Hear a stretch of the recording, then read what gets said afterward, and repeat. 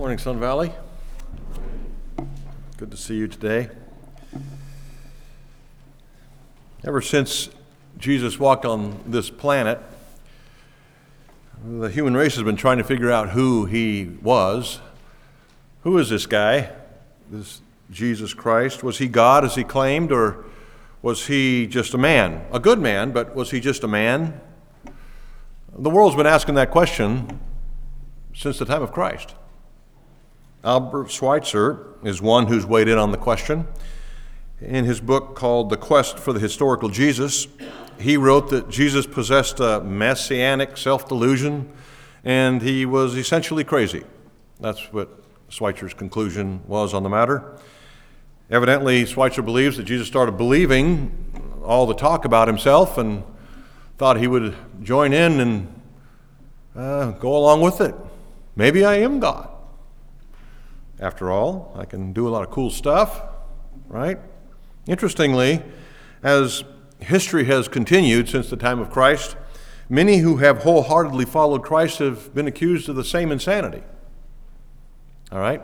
We have the Apostle Paul. Remember when he was standing in court before the king, and Festus accused him of being out of his mind. Your great learning, Paul, is driving you mad, he says. Remember that? So Paul, one of the apostles, accused of insanity. And it continues throughout Christian history. Martin Luther was accused of being insane. John Bunyan, Wesley, Jim Elliot.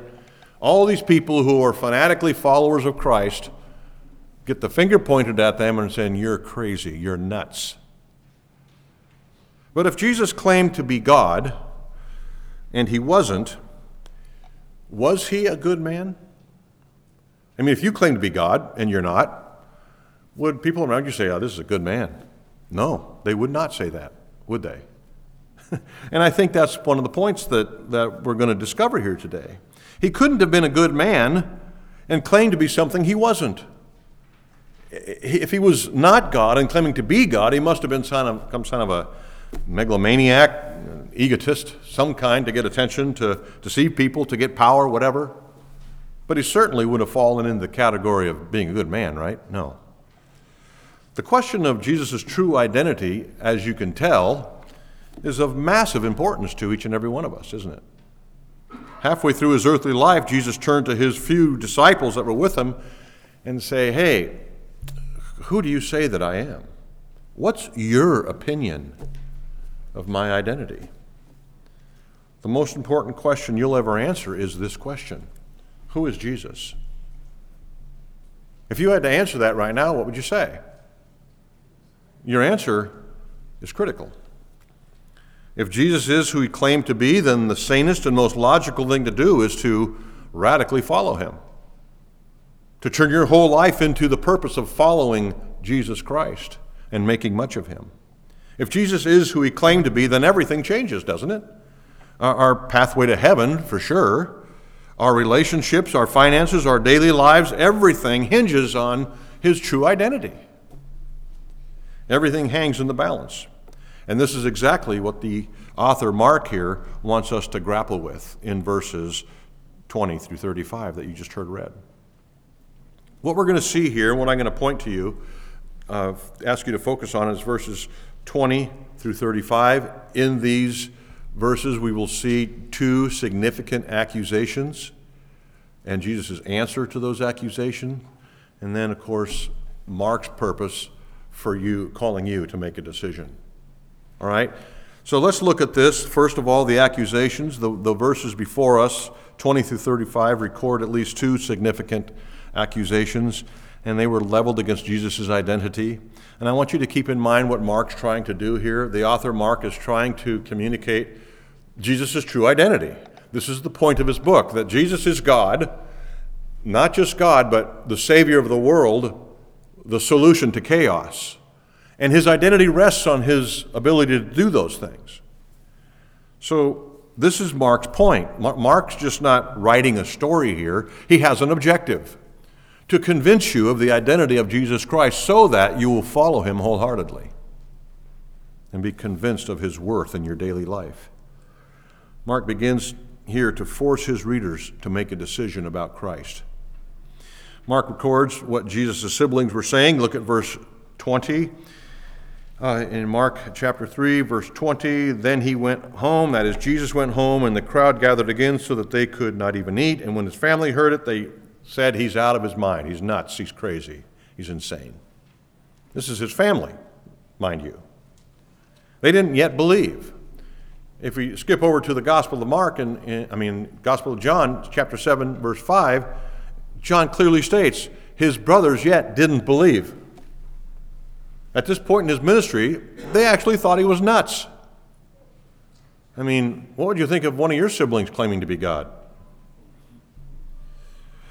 Well, Mark is not the only one who is weighing in on this. Schweitzer is not the only one who is weighing in on this. This is a topic of conversation amongst many theologians and philosophers throughout church history, starting with Christ. Listen to C.S. Lewis. He's one of the most famous who have weighed in on the matter. And he does it in a thoughtful way.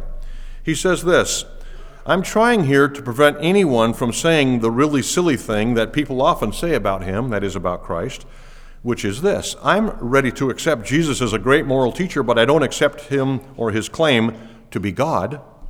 That's the one thing we mustn't say. A man who was merely a man and said the sort of things Jesus said wouldn't be a great moral teacher. He'd either be a lunatic on the level with a man who says he's a poached egg, or else he'd be the devil of hell. You must make your choice. Either this man was and is the Son of God, or else a madman or something worse. You can shut him up for a fool, you can spit at him, kill him as a demon, or you can fall at his feet and call him Lord and God, but don't let us come with any patronizing nonsense about his being a great human teacher. He hasn't left that open to us. He didn't intend to. That's clarifying, isn't it? Which is why I read it for you. This is what Mark is trying to get you to decide. Mark is saying this very thing. Is he a lunatic or is he Lord? The decision is yours. You've seen the evidence. What would be your call? What is your judgment?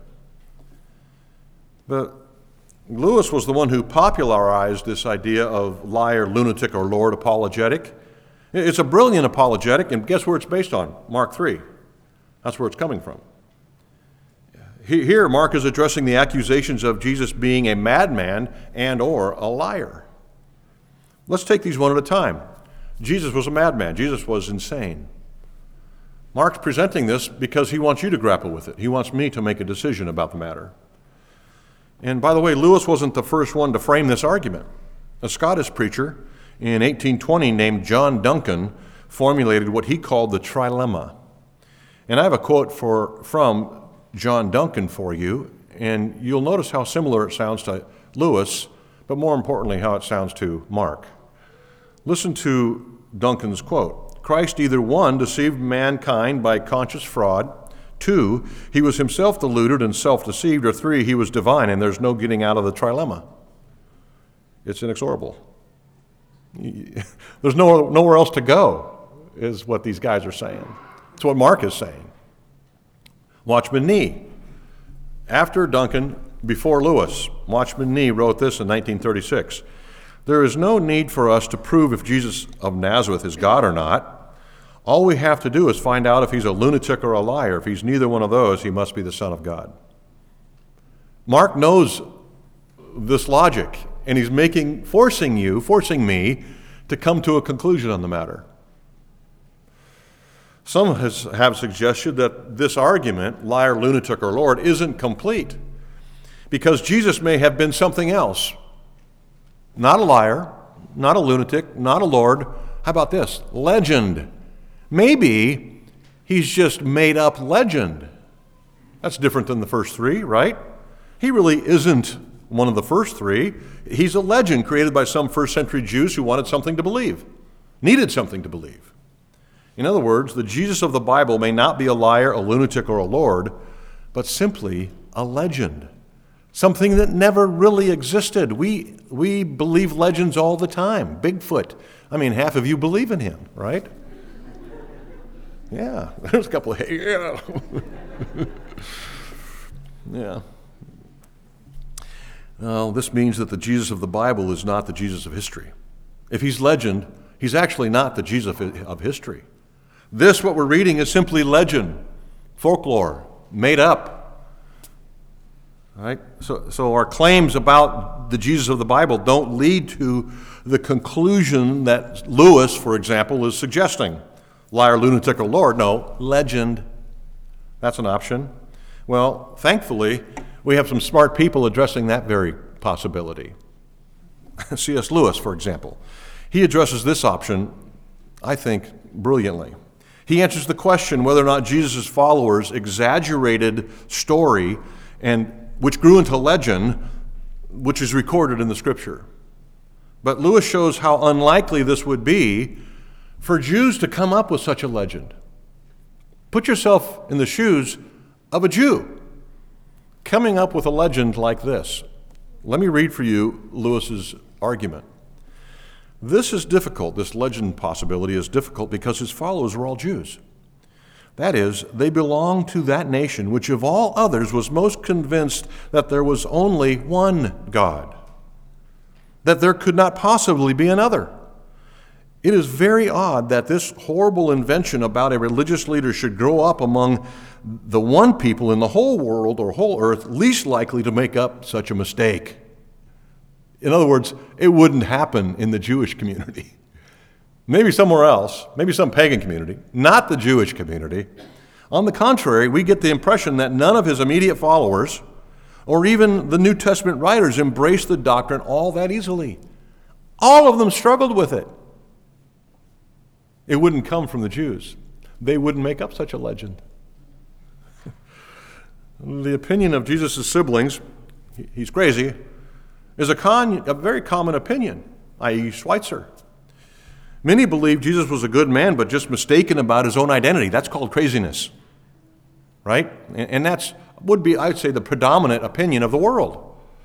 If you go out in the street and say, who do you think Jesus is? Well, he's a good man, good teacher. Is he God? No.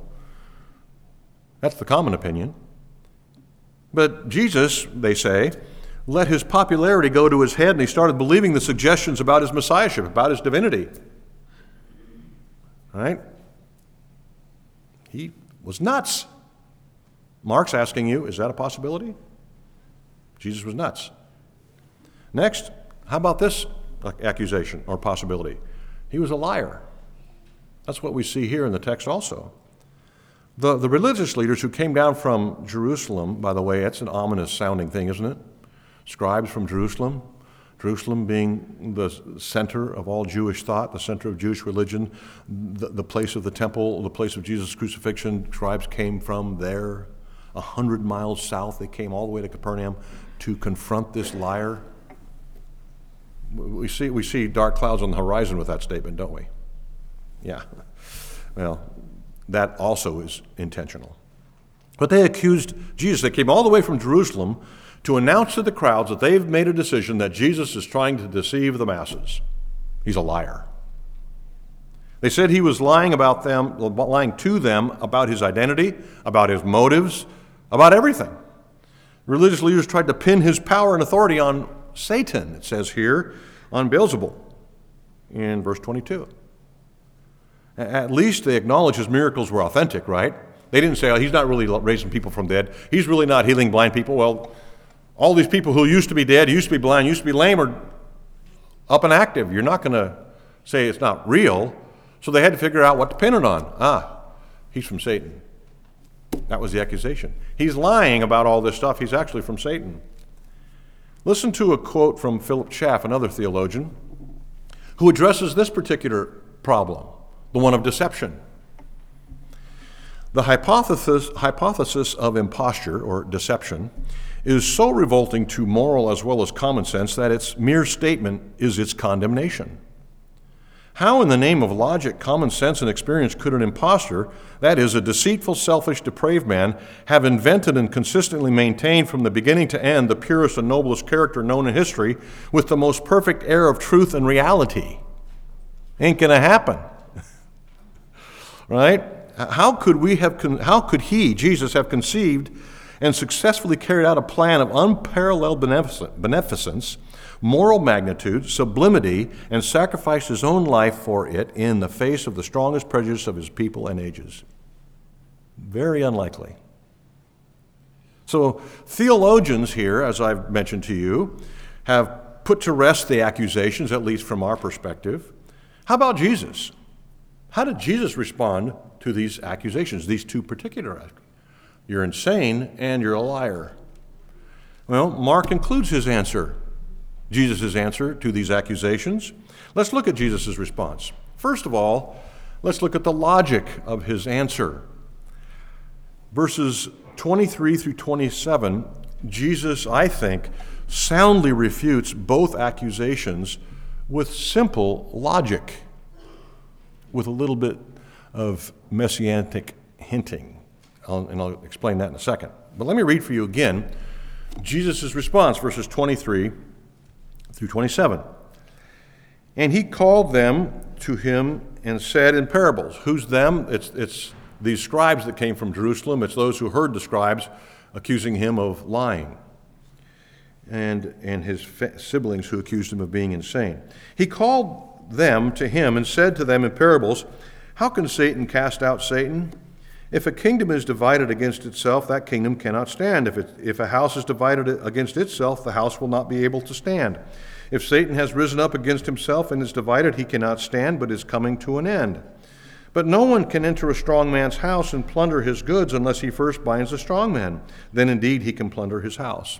Now, this is, I think, exceptional, this answer. His answer to the accusation of the scribes that his power was from Satan is comprehensive. Not only covers his answer about being a liar, but it also, underneath the surface, answers the question of his sanity. Look at how he does this. This whole section from verses 20 through 35 is really one section in Mark's gospel. Verses 20 through 35 is one section. I want to put an overhead slide up here for you to help you see how Mark structured this part of his book, the scripture that we're looking at today. He structures it in what's called a chiasm. Starts on the left margin, works towards the center, and then goes back out to the left margin. Can you see that on the overhead? Okay, what I want you to see is intentionally designed by Mark to make you and I focus on Jesus' response. The answer to the accusation of lunacy and deception is Jesus' response. You can't miss it. It's important. Don't miss it, is what Mark is saying. So, the crowds came to Jesus. We see this in verse 20. Jesus' family thinks he's nuts, verse 21. The scribes accuse him again in 22. Jesus responds in 23 through 29. And then on the way out, away from that centerpiece, if you want, maybe a peak would be better. He works up to this peak and then off that peak, making the peak the point. The scribe's accusation is restated in verse 30. Jesus' family comes to take charge in chapter 3, verse 31 through 34, and the crowd sit around Jesus, his new family. You see it? So our focus must be on Jesus' answer, his response. So let's dive into his response for a little bit. This is an intentional structure to force us to concentrate on the important point here. All right? So, as I said a second ago, Jesus' response here in these verses, 23 through 27, addresses both accusations. It destroyed the claim of the religious leaders concerning the source of his power, and it answered his insanity question. It makes their accusations make no logical sense. Within Jesus' defense, and here's the part that I think is kind of exciting and answers his sanity question, is within his defense, Jesus mentions some very interesting messianic and kingdom of God themes. He's able to look back at the book of Isaiah without saying he's quoting Isaiah to answer their questions about his sanity and truthfulness. For example, Jesus said in verse 27 that he's stronger than Satan. Do you see it? No one can enter a strong man's house and plunder his goods unless he first binds the strong man. Then indeed he can plunder his house. And so Jesus is saying here that he is stronger than Satan, and he was sent by God to liberate Satan's captives, that is, to plunder his possessions. What are Satan's possessions? What does he desire more than anything? Than the souls of humans. That's what he desires. That's what he wants. That's what's on the table. That's what the battles are all about. It's about your soul. That's what Satan is after. He's always been after the souls of men and women and children. That's his plunder. He's the strong man of the house. Jesus comes and says, actually, he's not. I am. And he starts rescuing all these people who have been plundered by Satan, who are in his captivity, and freeing them. They're all standing around him. Blind people seeing, deaf people hearing, lame people walking. I'm freeing Satan's plunder, is what he is teaching. The captives of Satan are being liberated right before your eyes. The strongest man in the story is Jesus, and he has no competition. He is the promised strong man of Isaiah's writings. Isaiah, one of the clearest Old Testament prophets concerning the coming Messiah. He identifies him. He's called the suffering servant Savior. Halfway into Isaiah's presentation of this coming Messiah, he says this in Isaiah 49 concerning the coming Messiah. Can the prey be taken from the mighty, or the captives of the tyrant be rescued? Who are the prey? You and me. Who's the tyrant? Who's the mighty? It's Satan. Is there any way to loose us from the grip of the evil one, from the grip of the enemy? Isaiah is saying yes, and he's the coming suffering servant. Yes, he's the promised Messiah. And then Jesus here, in defending himself against insanity, against being deceptive, is saying, that's me. He uses logic to prove he's not insane. He uses logic in reference to the Old Testament to say, I'm not lying. I'm telling you the truth. And this is just one of many verses in the book of Isaiah that point to this suffering Savior. Now, there are a few different possibilities for the meaning of the name Beelzebul. Do you see that? I want you to look at verse 22. It says the accusation from the scribes was, he's possessed by Beelzebul. He's possessed by Satan. That was another name for Satan, Beelzebul. The original meaning of that name Beelzebul has a few options. One is Lord of the Flies. Another is Lord of the House. I think Mark is using that name to describe the name which meant Lord of the House. Why? Because of what Jesus said. Look what Jesus said. No one can enter the strong man's house. No one can enter the Lord of the house and plunder his goods until he binds the Lord of that house. Listen, Satan isn't the Lord of the house. I'm the Lord of the house, is what Jesus is saying. You accuse me of serving under the power of Beelzebul. I'm the Lord of the house. I'm serving under the power of the Almighty. And they all heard it. The scribes knew it. The people understood what Jesus was saying. It might take some explanation for us because we're not first century Jews, which is why I'm spending time explaining it to you. This is a profound defense, a defense of Jesus' sanity, a defense of Jesus' honesty. He's laying it out here as clear as possible. The logic of Jesus' response is spectacular. Let's look at the warning down here in verse 28. Truly I say to you, all sins will be forgiven the children of man, and whatever blasphemies they utter, but whoever blasphemes against the Holy Spirit never has forgiveness, but is guilty of an eternal sin. We're familiar with that scary verse, aren't we? The unpardonable sin, the unforgivable sin, the sin that makes us quake in our boots.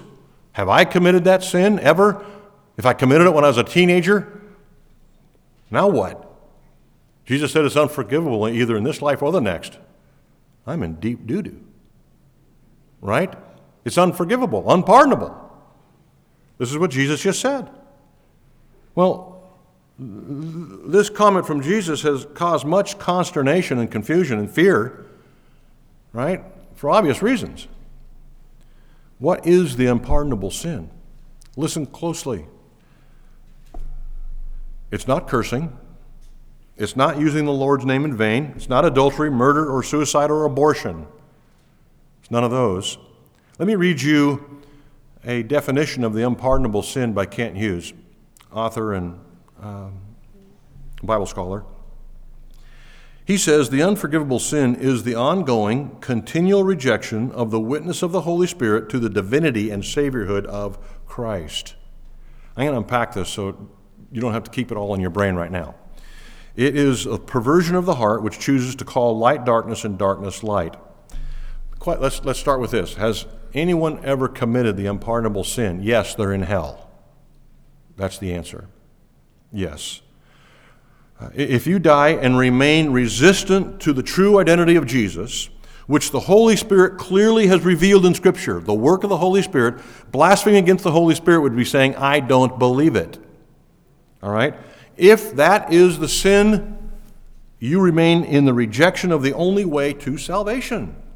As long as you hold on to that persuasion that Jesus isn't God, that Jesus isn't Lord, that He isn't the Savior of the world, you are in the process of committing the unpardonable sin. Follow me, right? Follow me. Another way to describe the unforgivable sin is to simply call it persistent unbelief. Belief is a product of the Holy Spirit.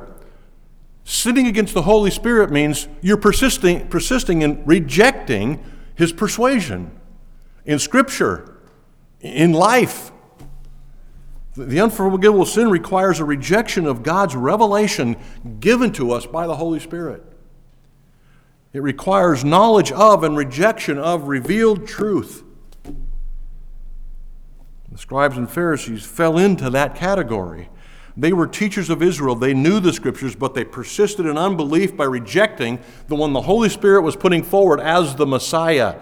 And they were saying, He's a liar. He's not the Messiah. That's persistent unbelief. The warning from Jesus pointed particularly at those who had exposure to religious teaching, knowledge, education. Guess what? Jesus' teaching would have been pointed at people like you and me who sit in church week after week after week, but don't respond to the admonition of the Scripture, admonition of the Holy Spirit of the Scripture to change our life and embrace Jesus as Lord. This is who Jesus is pointing at. And on top of all this, we need to notice something very important here in this passage. Even though these religious leaders made these vile accusations against Jesus, He did not say that they had committed the unpardonable sin. Did you notice that? He didn't accuse them of that sin. He said, truly I say to you, all sins will be forgiven the children of man and whatever blasphemies they utter, but whoever blasphemes against the Holy Spirit never has forgiveness. He didn't say, you've blasphemed against the Holy Spirit. He said, whoever does. So this isn't a personal attack from Jesus on these scribes and Pharisees. He's simply warning them not to go there. Don't remain in persistent unbelief. Don't remain opposed to the gospel.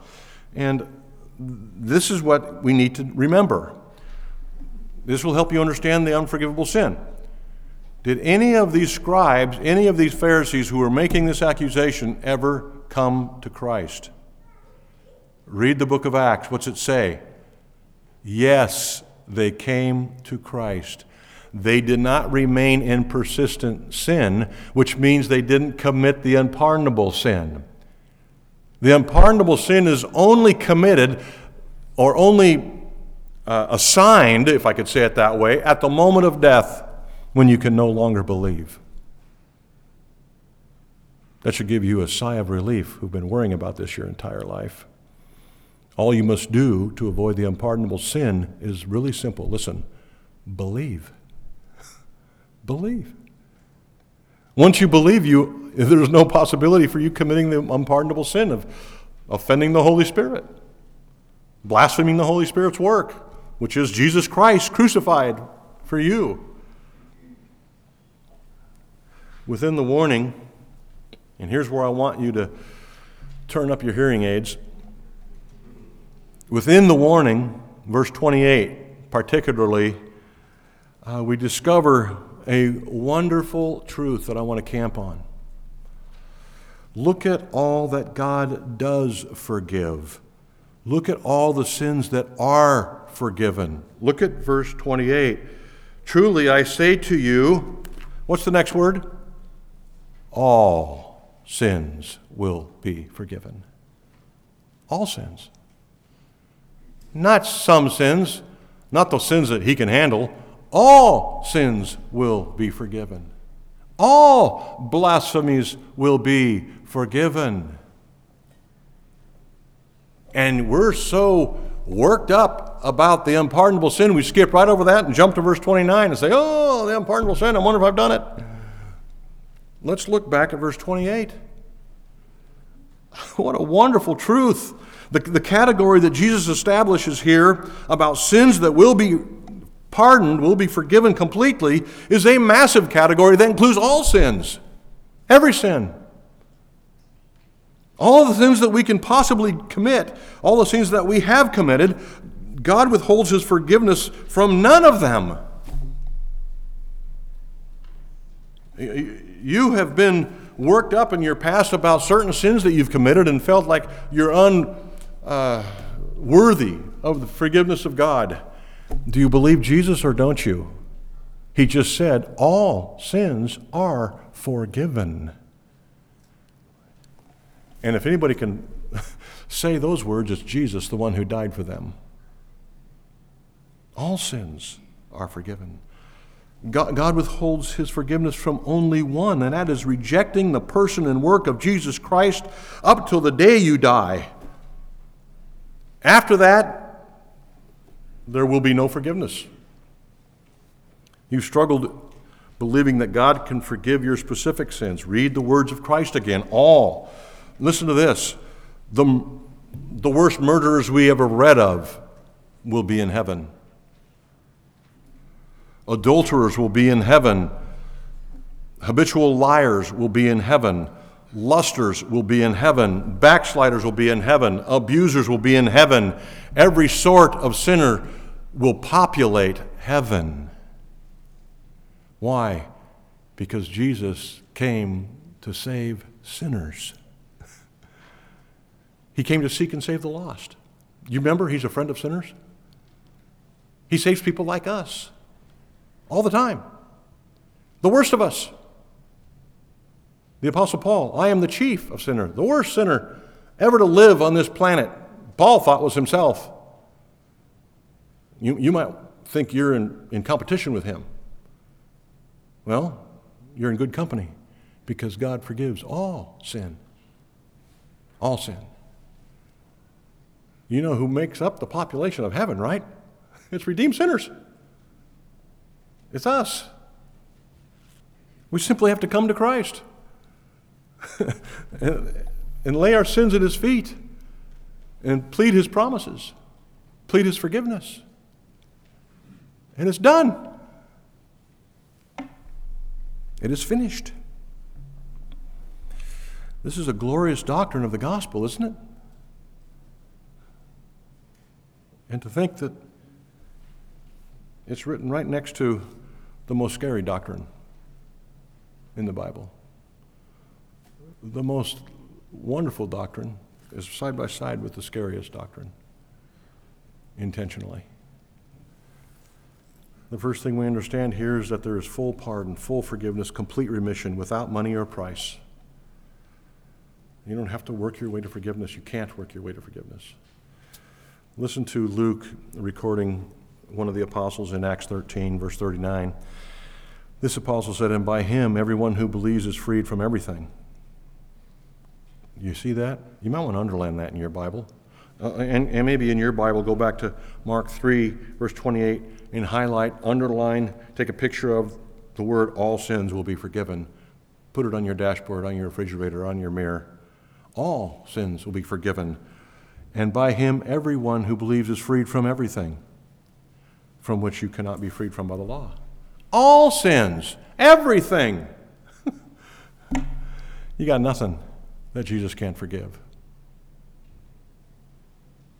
Then we get to Isaiah 1:18. It says, though your sins are like scarlet, though they're running like blood red, he can make them white as snow. Is that awesome? I hope you're hearing this. This is, I think, Scripture's most precious truth. No matter how you feel about your sin, about your failures, Jesus will forgive. When we come to him by faith and bring our sins, no matter what they are, we are washed clean, clean, clean. Jesus clean. He casts our sin behind his back. He throws it into the deepest sea. He separates it from himself as far as east is from the west, which is infinite. We are clean. So let's run to Christ. Let's run to the one who's offering this, the one who's promising this. Let's go to Jesus with everything that burdens us down and lay them at his feet, knowing that he freely, joyfully, and completely forgives all in every way to the uttermost. So Mark has said, is he a lunatic? Make your decision. Did he live like a lunatic? Did he talk like a lunatic? Was he crazy? Next, was he a liar? Was he deceiving people? Was he telling them falsities? And if you've come to the correct conclusion, Mark says, here's the bottom line. In verses 31 through 35, here's the bottom line. His siblings didn't believe him up to this point in his ministry. The religious leaders were rejecting him. Look what it says in verse 31. And his mother, that is Mary, his mother, and his brothers came standing outside. They sent to him and called to him. They were standing outside. And as the Holy Spirit never wastes words, and the New Testament authors never waste words, these words are intentionally given to make us think. Juxtaposed with those standing outside are whom? Those sitting inside. You see that in the very next verse? His family, the ones who were calling him nuts, were standing outside. Those who embraced Jesus were sitting inside. They were resting in Christ inside. What's the point? Mark's making an intentional contrast here for us to help you see. And this is particularly important for those of us who've grown up in Christian families, to help us see there is no biological path into the family of God. Period. You can't save your kids. Kids, your parents' faith cannot be your faith. You must come on God's terms by yourself in front of Christ. There is no salvation in any other thing. As wonderful as our parents are or were, my relationship with God must stand alone between me and my Savior. Period. That's the first thing that Mark wants you to hear. Being a part of God's family is not a biological thing. Secondly, it's not a curiosity thing. You see all these crowds that are always clamoring around Jesus? How many of them were converted? After 3 years of preaching, teaching to literally millions of people, guess how many were in the family of God? Acts tells us 120. The day Jesus ascended to heaven, the count was 120. What's Mark's point? There is no biological entryway into the family of God. There's no curiosity way into the family of God. Sitting in church week after week, month after month, year after year, because this stimulates your intellect, does not save you. Coming here because there's nice people in this room doesn't save you. There's only one path into the family of God, and it's not biological, and it's not being around it. You can't become a Christian. You cannot be a follower of Christ by osmosis. Sitting next to a believer doesn't make you a believer, any more than sitting in a garage makes you a car. It doesn't work.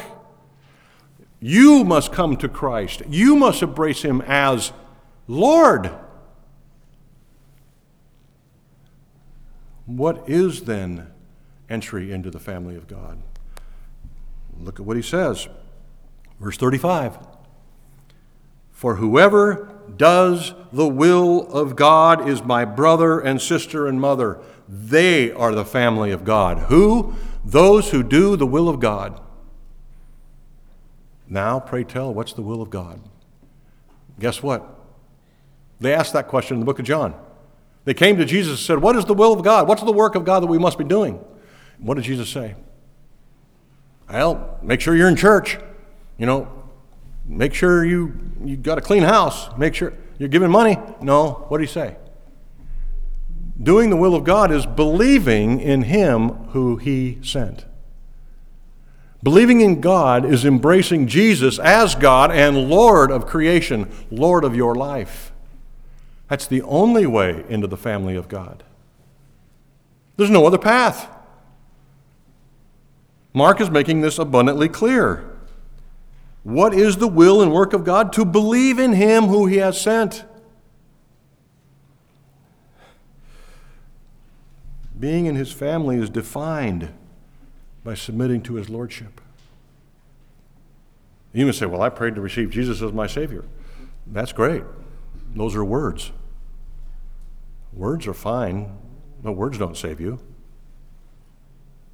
What makes Jesus your Lord? Words? That's the last thing on the list. It's making much of Christ. It's bowing the knee. It's submitting to Him in all things, every day, in every way. That's what it means to be in the family of God.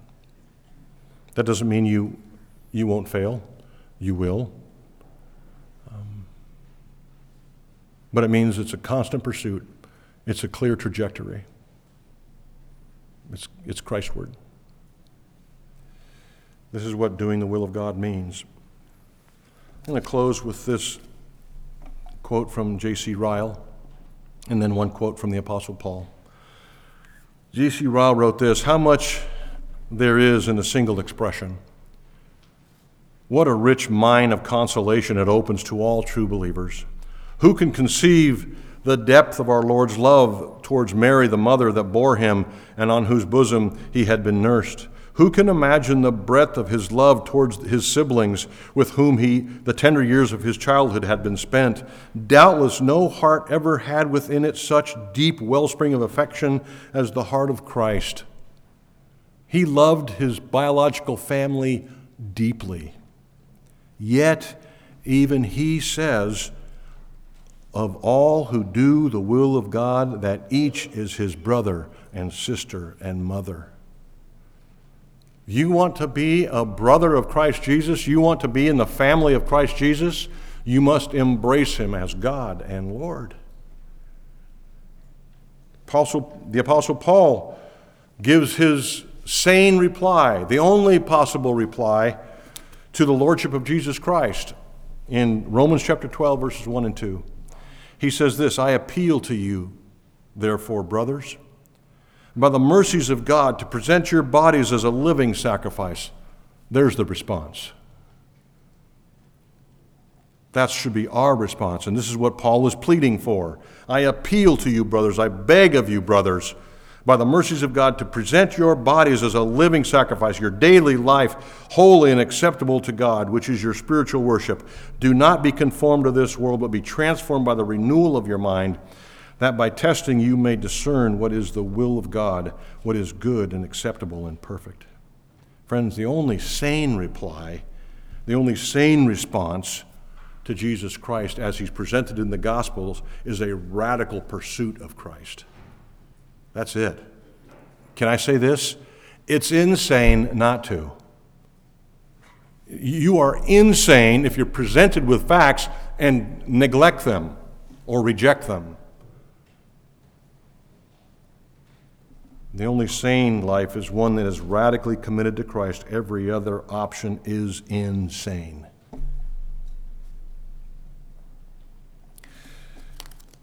Every month we serve you the Lord's Supper. And today, as we do regularly, or often I should say, we're going to read together the Apostles' Creed. Now, the Apostles' Creed is broad, but it's profound, it's meaningful. And if you truly embrace the Apostles' Creed, you're embracing Jesus as Lord. This is one reason we read it from time to time. It's because it clearly lays out what it is we must believe to be in the family of God, to embrace the Lordship of Jesus Christ. These are the things we must believe. And so we read them together. The Apostles' Creed is a call that the Apostle Paul would have given in Romans 12. It's a response like Romans 12, 1 and 2 is, like I just read for you. So I'm going to ask you to stand with me, if you would, right now, with the Apostles' Creed in hand, or it's on the overhead, I think. And we're going to read this together. And I want to ask you to consider whether or not you truly believe what we're reading. If you do, what ought to be our response? What ought to be my response? Let's read this together. I believe in God, the Father Almighty, creator of heaven and earth. I believe in Jesus Christ, his only Son, our Lord, who was conceived by the Holy Spirit, born of the Virgin Mary. He suffered under Pontius Pilate, was crucified, died, and was buried. The third day he rose again from the dead. He ascended to heaven and is seated at the right hand of God the Father Almighty. From there he will come to judge the living and the dead. I believe in the Holy Spirit, the Holy Catholic Church, the communion of the saints, the forgiveness of sins, and the resurrection of the body, and life everlasting. Amen. Do you believe that? Friends, if you believe that, your only response can be a radical commitment to Christ. We're saying he's God. He came to live and die for us. My only response, my only logical, sane response, is to run full force into the rest of my life making much of Christ.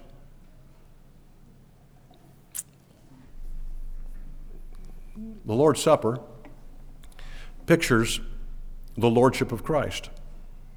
The broken bread that we take is a picture of the broken body of Jesus Christ, which is effective in covering your sin.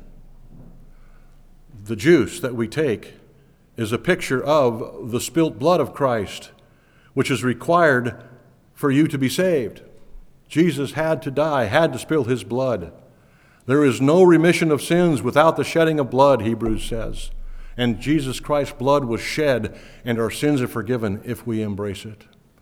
It's a call to embrace Jesus Christ and all that he is, his divine lordship over my life. And when I take it, I am saying, by my action, I believe in the lordship of Jesus Christ.